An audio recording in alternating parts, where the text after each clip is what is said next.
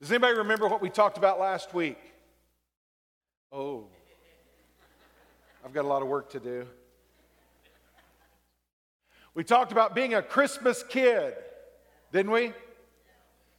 And that being a Christmas kid has to do with having a childlike faith in Jesus Christ, humbly recognizing your need for the Lord, coming to Him. Amen? And I want to be a Christmas kid. How about you? Amen. Well, today we're going to look at two more Bible stories where Jesus encounters children and how He encounters them, because there's a message in there for us. One thing I love to comment on is the fact that the Bible stories are not there just for your entertainment. Amen? Now, some of them do excite us and challenge us and entertain us. I love to read the great stories about, Abraham and Sarah and Isaac and what God took them through. I love the stories about the three Hebrew children in the fiery furnace, and there was one person in the fire. There was a fourth man in the fire. Amen? Likened to the Son of God, excuse me. I love Bible stories. I love to tell my kids Bible stories, my grandkids. How many like Daniel in the lion's den when God shut the mouth of the lion? Amen?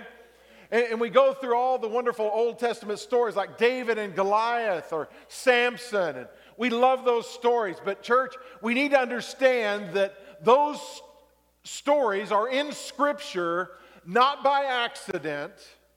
They're there because God, the Holy Spirit, placed them in the Word of God for us to learn from them. They teach us how God loves people, how He deals with people, how He comes into their lives, and that our God is still a miracle-working God today. Amen? Not only do we have great stories in the Old Testament, but in the New Testament. The story of Jesus, amen? Opening the blinded eyes and the deaf ears, healing the lepers, raising the dead. We love those stories, but they're there not just to tell us the gospel truth that we need a Savior and Lord, but they're there to teach us that God wants a relationship with each one of us, that He wants to work in our hearts, work in our lives, and church, that He still does miracles in the lives of His children today. Amen? So when we read this story, we don't read it just to be entertained. We read it to see what God would speak to our hearts in this story. So last week we started with Matthew 18 and verse 3, and I'm just going to recap where we started for just a second. In verse 3, Jesus says, "Assuredly I say to you, unless you are converted and become as a little child, you will by no means enter the kingdom of heaven. Therefore, whoever humbles himself as a little child is the greatest in the kingdom of heaven." There's two things that we were looking at last week. There were more than that, but those two things stand out. First of all of us need to be converted. Converted and become. And the word become there is actually has to do with being born. And we talked about spiritual birth being different from our physical birth. Aren't you thankful for spiritual birth? Amen. We're never going to enter into God's kingdom until we're spiritually born again. And that has to do with coming to Jesus as a child in humility, recognizing I'm not perfect and I need a Savior and a Lord. Amen? Is there anybody perfect here today? No. None of us are perfect. We need to humble ourselves and recognize that we have a Creator that died for our sins, and we need to come and receive salvation. And secondly is the fact that every one of us can be great in the kingdom of God. That's what the Scripture says, amen? How many want to be great in the kingdom of God? I didn't say prominent. There's a difference between being great and being prominent. We talked about that last week. Not all of us are going to be prominent in the kingdom of God, but we can all be great in the kingdom of God. Amen? So today I want us to continue that series of how Jesus dealt with little children. I want us to look at Matthew chapter 19, just one chapter over. And we're going to look at this passage and we're going to see Jesus dealing with little children. In Matthew chapter 19, verse 13. Then the little children were brought to him that he might put his hands on them and pray. But the disciples rebuked them. But Jesus said, "Let the little children come to me, and do not forbid them, for of such is the kingdom of heaven." And he laid his hands on them and departed from there. Children in Jesus' day were considered precious gifts from God. The Jewish culture cherished their children. And how far have we drifted away as a nation from that truth? In church, we need to pray. We need to care.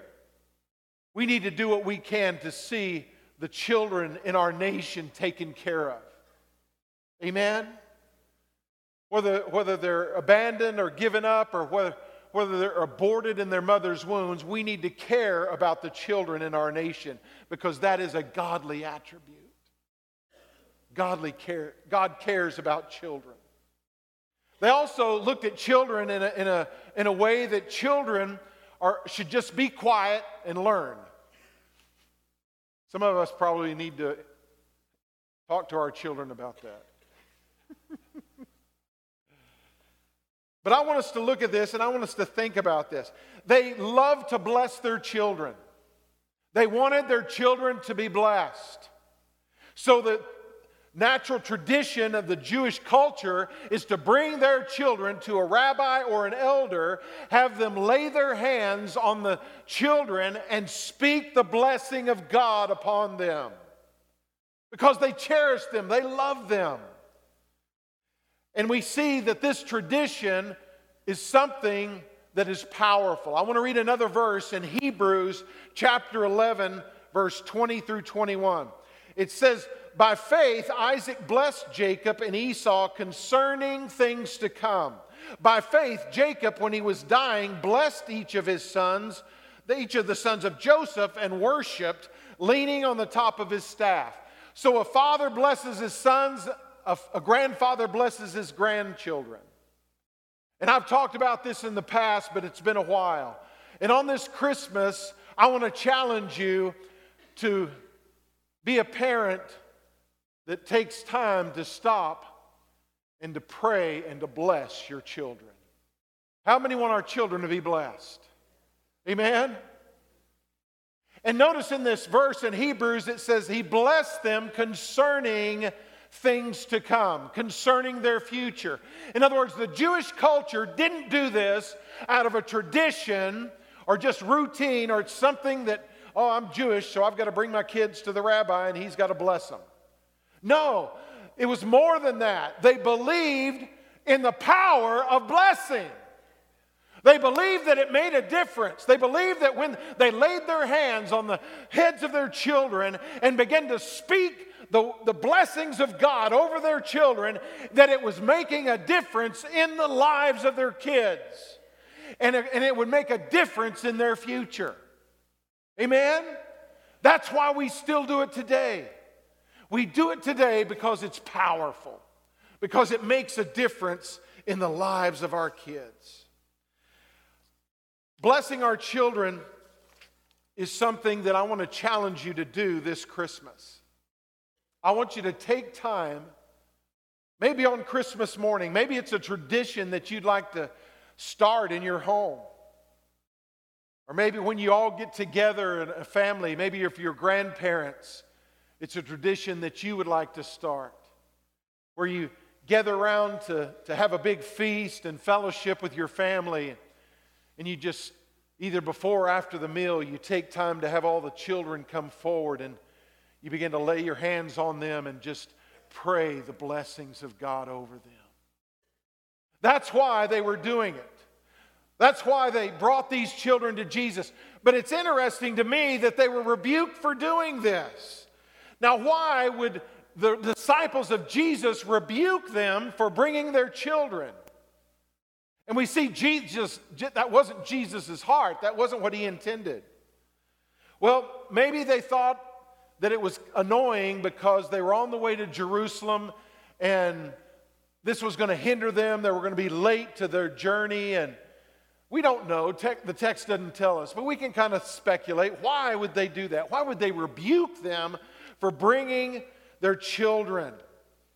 Well, maybe it was because they were interrupting their discussion. Maybe Jesus was teaching them something, speaking into their lives, and so they rebuked them. We don't know why, but we know that Jesus said, "Come on, bring the kids to me." He loved them and he wanted them to receive a blessing. And I want to challenge you not just to be the one that blesses this Christmas, but come to Jesus and say, "Lord, I want you to place your hand on my life, and Lord, I want to receive a fresh blessing as your kid." Amen. We need a blessing from the Lord this Christmas too. And Jesus, that's his heart. He loves us. Now, we're not given the reason why, but Jesus told them to stop. And I want you to think about this. Why were the parents bringing the kids to Jesus at this time? Why did they feel the need to have him bless their kids? Now, we're not told that in Scripture either. But if we look at the context of what was going on around that same time, look back at verses 3 through 12 in Matthew.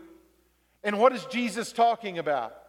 He's talking about the sanctity or the holiness of the family. He's talking about things that we need to fight the enemy to keep our families together. And we need to fight the enemy together, stand against him. That our parents and our children love one another and care for one another.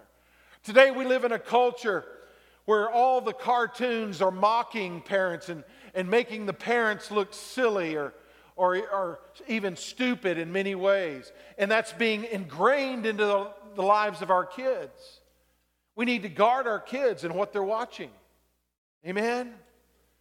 But our culture and our society, our kids grow up, and by the time they're 14, they think they know everything. They think they know more than you and I do, their parents or their grandparents. We need to reverse that, church, amen? We need to have a family that realizes this family is here because of the Lord Jesus Christ. And we love one another, and we love him, and we're going to fight to keep our family whole and keep it as what the Lord wants it to be. I really believe that's possibly, we're not told, but I believe that's possibly what happened. That the parents were overhearing Jesus talk about the sanctity of the family and the importance of keeping the family together, and that they were just bringing their children because they want their children to be blessed in their family one day. Amen? So when you bless your children, pray for them. I prayed for years and years and years and years for Mitch, a bride. And I thought it was never going to happen. I did. But I didn't give up. And I kept praying. And the Lord brought him a beautiful Christian bride that loves Jesus with all of her heart. And that's what I was praying for. And so, church, blessing our children makes a difference in their lives in the future. And I can tell you that I am here and that I love Jesus, and I minister because of the prayers of not only my mother, but my grandparents. They prayed over me, they laid hands on me, and they said, "God, we know you've got a future and a destiny for this son, this child you've given me." My mother tried to have children for 7 years and wasn't able to have children. And she prayed and she prayed and she prayed that God would give her children. And finally, after 7 years, she was at the altar praying for children.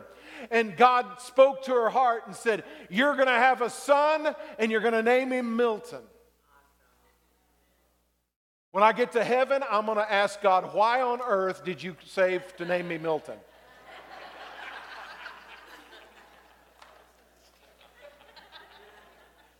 I'm being honest. But guess what? After she prayed, after God spoke that into her heart, she knew she was going to have a son. And I don't know how long it was, if it was 9 months or whatever, but she had a son. And all my life, she kept telling me, God's got a plan for your life. He's got a purpose for your life. You're an answer to my prayers. And she would pray blessings over me. And I say all that, church, to say, bless your children, pray over your children, and know that it will make a difference in their future. Pray over your grandchildren. Bless your grandchildren, because it will make a difference in their future. Amen. I love the fact that Jesus here, he says, come on, bring them to me. And church, Jesus will never push you away.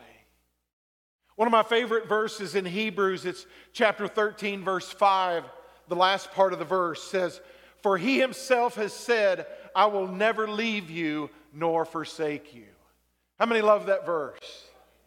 Amen. And in the past, I've preached on that verse, and I've gone into the original Greek and showed you that it was a compounded negative. That, in other words, the Greek language is richer than the English language. And that when we come across words like in this verse that's translated, for he has said, I will never leave you. Well, never in the Greek is a compounded negative. In other words, it's a forever never. It's compounded by itself in the Greek language. And so what you really have is more like this. I will never, no, not ever, no, never. How many like that? Amen? And if you take the word leave and forsake, they're rich in meaning too. And if you put all of that together, this is what you have. I will never, no, not ever, no, never give up on you, abandon you, leave you behind, cause you not to survive, leave you helpless, nor shall I ever relax concerning keeping my presence with you. Somebody ought to say hallelujah. Amen. And so I want you to think about that, church.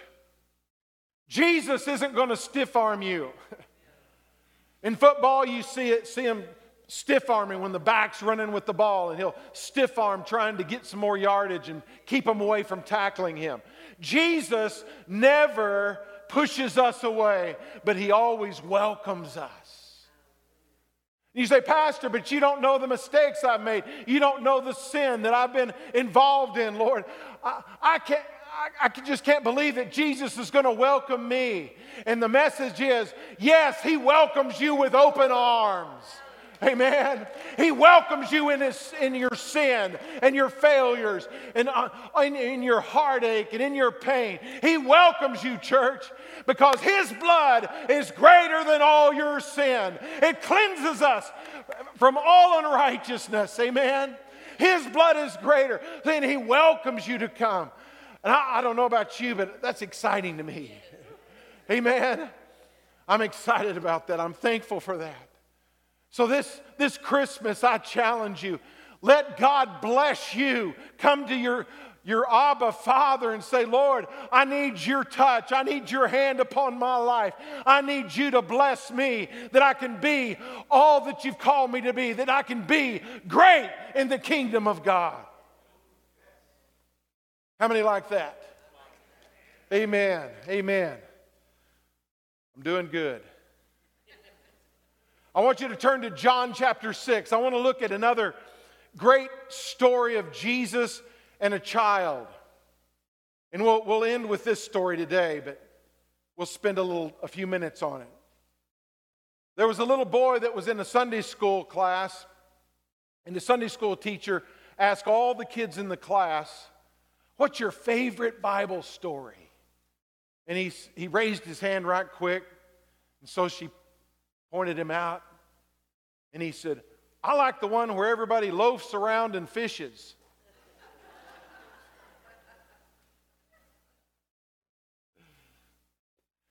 That's the story I want us to look at. It's a story that's contained in all four of the Gospels. But only in John is the boy manifest to us and revealed that he was a lad. Look at verse 2 in John chapter 6. This is a great story. I'm just going to read through it right quick. Then a great multitude followed him because they saw his signs which he performed on those who were diseased. Then Jesus lifted up his eyes, and seeing a great multitude coming toward him, he said to Philip, Where shall we buy bread that these may eat? But this he said to test him, for he himself knew what he would do. I think that's interesting, and that's not part of my message, but I want you to think about that. Sometimes God let tests come into our lives to prove, but he already knows what he's going to do in the midst of it. Philip answered him, saying, 200 denarii. 200 denarii. That would be equivalent to 8 months' salary. An average salary that someone made, it would be equivalent to 8 months of your wages. So that wasn't a small amount of money. And the word that's used here for multitude is used for thousands of people. So Philip answered, 200 denarii worth of bread is not sufficient for them, that every one of them may have a little. One of the disciples, Andrew, Simon Peter's brother, said to him, There is a lad here who has 5 barley loaves and 2 small fish. But what are they among so many? Then Jesus said, Make the people sit down. The other Gospels tell us that he made them sit down in groups of 50 and 100. Now there was much grass in this place, so the men sat down, in number about 5,000. Most Bible scholars believe that if you added the women and the children, there would have been between 15 and 20,000 people. And Jesus took the loaves. When he had given thanks, he distributed them to the disciples, and the disciples to those sitting down, and likewise of the fish as much as they wanted. Did you hear that? As much as they wanted. So when they were filled, he said to his disciples, Gather up the fragments that remain so that nothing is lost. Therefore, they gathered them up and filled 12 baskets with the fragments of the 5 barley loaves, which were left over by those who had eaten. Then those men, when they had seen the sign that Jesus did, said, This is truly the prophet who has come into the world. This story is found, as I said, in every gospel. But here John tells us it was a lad. It was a lad. So he was probably at the least 6 or 7 years old, and at the most 12 years old.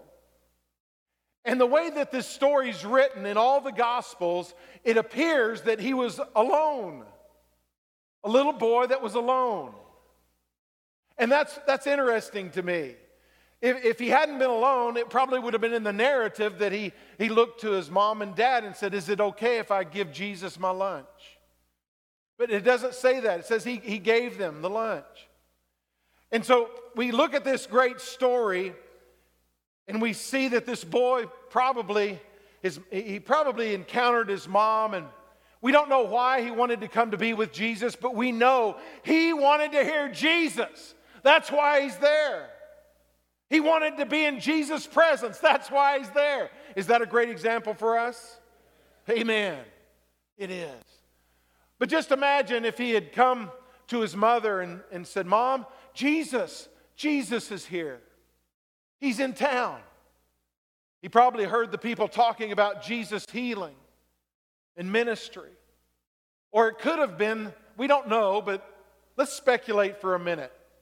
Just imagine with me, maybe this little boy had been with his parents when they brought the children to Jesus about a year before, because that's the timeline. About a year before he was here in this area. Maybe he had been with his parents and he had received a blessing from Jesus. And from that moment on, after Jesus touched him, he knew that his life had greater purpose than he ever knew before. I don't know for sure, we don't know, but something happened in the heart of that little boy, that he wanted to hear Jesus, he wanted to be in the presence of Jesus. And church, that's my prayer for us this Christmas. We would have something in our hearts stirred up by God, that we would want to hear God's voice speaking in our lives, hear His word speaking in our lives, and we would just want to be in the presence of Jesus. Amen. Yes, I love to decorate. Yes, I love the Christmas trees, and I love to give gifts. I love to see the response when I give gifts to different people and in my own family and my children, my grandchildren. I love that. But I know that's not all that Christmas is.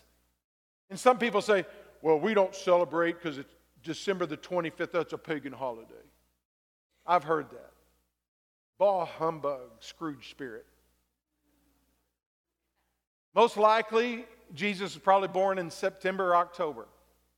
But somewhere in church history, they chose this day to celebrate the greatest gift ever given. And it doesn't matter to me what day it is, I always want to celebrate the greatest gift ever given. And to me, I look at the fake evergreen trees, and that green and that evergreen representation there speaks that He has given us eternal life. Every red bow, every red ornament speaks of the precious blood of Jesus. To me, it reminds me, and all the lights remind me that He is the light of the world. So I don't get caught up in the things that we shouldn't decorate, or, I talk to pastors all the time, and I have pastors that say, oh, we put a Christmas tree this year on the platform, and I had several people in my church get all offended and upset. In church, we shouldn't do that. It's okay if you feel that God's speaking to you and your family doesn't celebrate Christmas. That's between you and the Lord.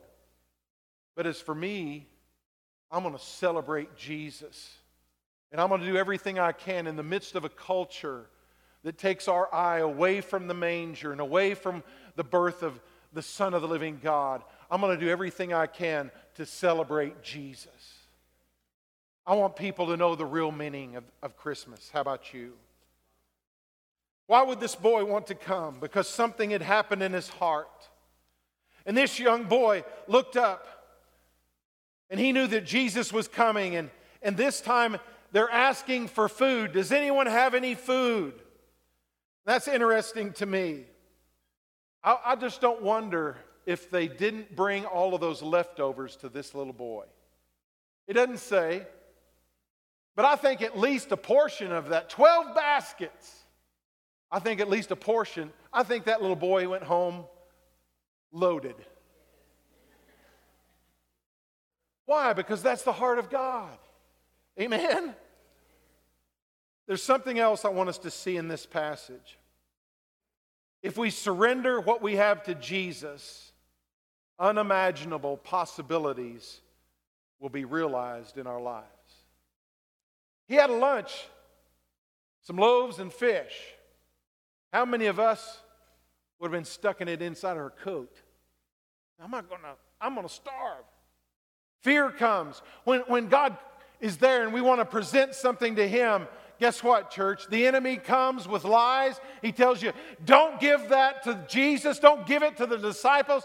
You need that. You're going to be hungry later. It's a long walk home. And you need every bit of that for strength to get you back home. Right? Is that how the devil works?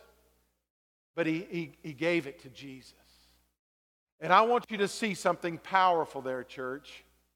He gave it to Jesus, and Jesus blessed it, and then it was multiplied.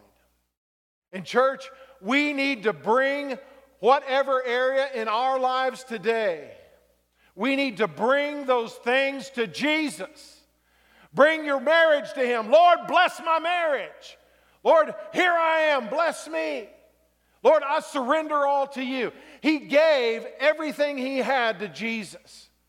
And when it comes to giving, and every pastor will tell you they don't want to preach about that. But this was part of I just couldn't help it with this text. I hadn't planned on it, but by the time I got through, it was there. Let me guarantee you, when you give to the Lord, you're going to be blessed. This little boy didn't have any idea what was going to happen. I can just picture him, giving his lunch to Jesus. And church, when you give to Jesus, you better get ready because God's going to do something awesome. Amen? Now think of that. Think of this again. It was between 15 and 20,000 people. Think about it. It was just one kid's Happy Meal. That's all he had. Right? Now think about that. He gives it to Jesus. Jesus looks up to heaven and He blesses it. And then He starts distributing it to the 12 disciples. A Happy Meal wouldn't go very far just in the 12 disciples. Really? A couple of fish and some loaves? It wouldn't have gone very far. I can just picture the disciples saying, really? This isn't going to fill me up, much less if I start passing it out. And going to the first group of 50, and here's Peter or Andrew, and they break it off, and, they think, I've got to make it go as far as I can, so I'm going to give him just a little bit. So they give him a little bit. And it says in the text that they ate until they were full. And I want you to notice the miracle didn't take place until after Jesus blessed it, until after the disciples began to give it away. The miracle didn't take place in Jesus' hands. They weren't running back to Jesus, give me more. Jesus blessed what they had, and then they took what they had and they broke it and began to pass it out, and it began to multiply in their hands as they were passing it out. Church, there's a powerful truth there we need to understand. When you give it to Jesus, you give that it's going to multiply. God's going to bless you. And I'm not one of those preachers, name it and claim it, and I'm not one of those prosperity preachers where you tell everybody, oh, Jesus wants us all to be millionaires. But I am a pastor that reads the Scripture, and I will tell you that's what that passage is teaching us. Amen? And I want to look at one more verse, and I'm going to close. In Luke chapter 6, verse 38, Jesus is speaking, and He says, give, and it will be given to you, good measure, pressed down, shaken together, and running over. Amen? For with the same measure that you use, it will be measured back to you. That's a powerful truth. In other words, there's no place for a Scrooge spirit in the heart of any Christian. Amen? All of us are called to be like children, to be like this lad, this boy of, 6, 7 to 11 or 12 at the most, probably a little on the older side because he was alone. But he gave it to Jesus. Jesus said, here you go. There wasn't any hesitation. And look, at the end they had 12 baskets filled. Church, I want to be like this little boy. I want to say, Lord, I want your multiplication in my marriage. I give you my marriage. I want you to multiply it. I want it to be all that you called it to be, to bless my marriage, to be, Lord, just a godly marriage that will love one another and will be a light to the world. Whatever area in your life today, give it to Jesus, surrender it to Him, and let Him bring His multiplication power into that marriage or into that workplace, into that job, wherever you need it. We need God's touch. We need His blessing. And we need Him to multiply it, to make it all that He wants it to be. I want to ask the worship team to come. Yes, we are. Don't worry, Effie, we're going to light the candle. The worship team's going to come. And now I just want us to take a moment. You know, in the one passage we've read, it says that the disciples rebuked them. They rejected them. In church, all of us have been rejected at one time or another. But if we don't deal with the rejection that we have, it becomes bitterness and resentment in our lives. And it destroys us. And so I want to ask you today, is there bitterness or resentment in your heart? Is there rejection that hadn't been healed in your life? I want you to bring that to Jesus today and let Him heal that, because He'll never push you away.